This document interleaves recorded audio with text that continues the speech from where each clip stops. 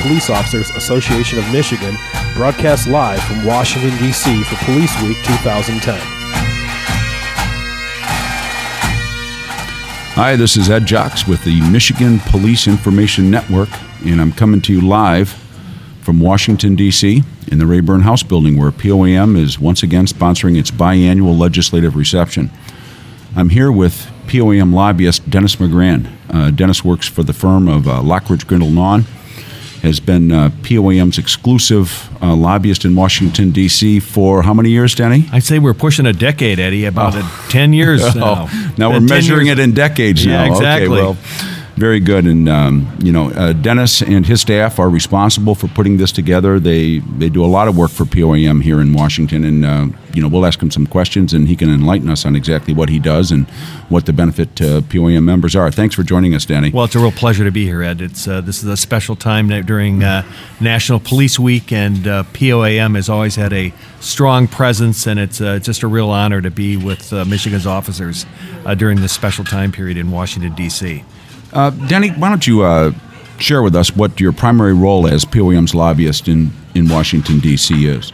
Ed, our responsibilities are to make sure that when elected officials who from Michigan and other members of the United States Congress and the administration are making decisions that impact on the lives and the livelihood and the jobs of Michigan's police officers, that they're aware of the impact their decisions have, and that they're making with full knowledge and information about what Michigan's law enforcement community is about, what Michigan's law enforcement community considers to be top priorities, so that when those decisions are made, they're made with full knowledge and awareness of how they're going to affect the people and the citizens of Michigan, as well as our critical law enforcement community. What are some of your day-to-day responsibilities in representing Michigan's police officers? Well, Ed, what we do is early in the morning, each morning, we're connected online and electronically to a host of information systems and services through the United States Congress. So we monitor all legislation, all activities, hearings, committees, meetings, bill markups, introductions of bills. Our job is to make sure that anything that moves or shakes or has an effect or an impact on Michigan's law enforcement community is communicated directly back to POAM, so that POAM's officers and officials are able to act accordingly. Yeah. Well, obviously you have support staff that assist you in all your endeavors. Maybe you can talk about them a little bit and describe what their functions are. Absolutely. I have a really top flight staff of 5 people that work for me.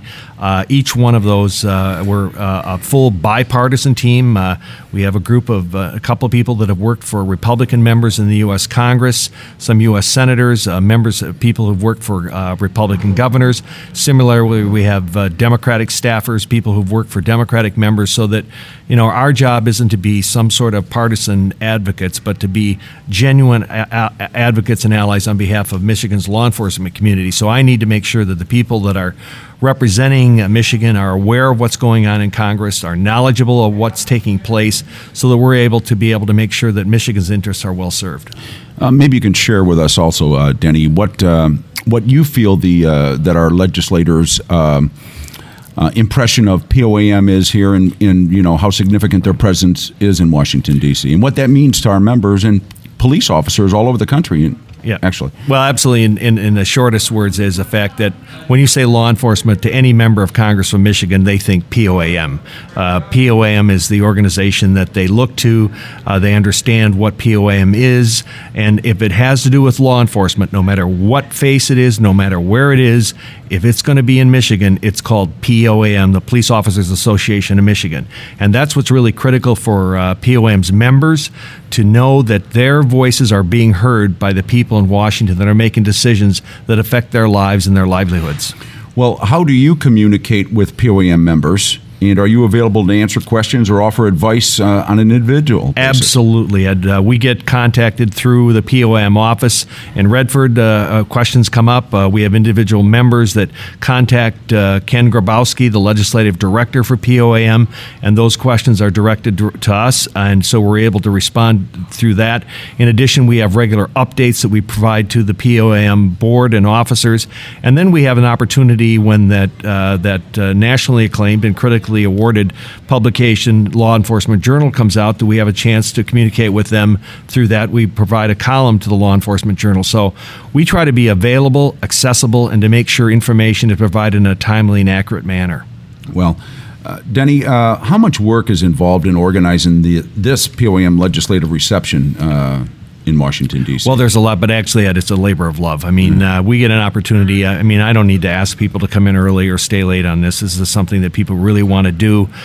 They feel it's an important opportunity for us to be part of this special week.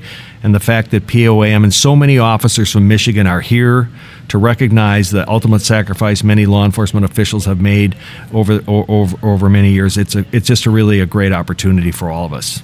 Well, Denny, we really appreciate your work. It's about 4:35 right now, and some of the congressmen and the senators will be coming in the next half hour or so we're going to have to wrap it up. But on behalf of POAM's executive board and all of our members, I want to just tell you personally that we really, really appreciate your dedication and your professionalism and how you represent us here in Washington, D.C. Well, thanks, Ed. It's a real honor. Thank you very much. All right, let's have a good reception. Okay. All right.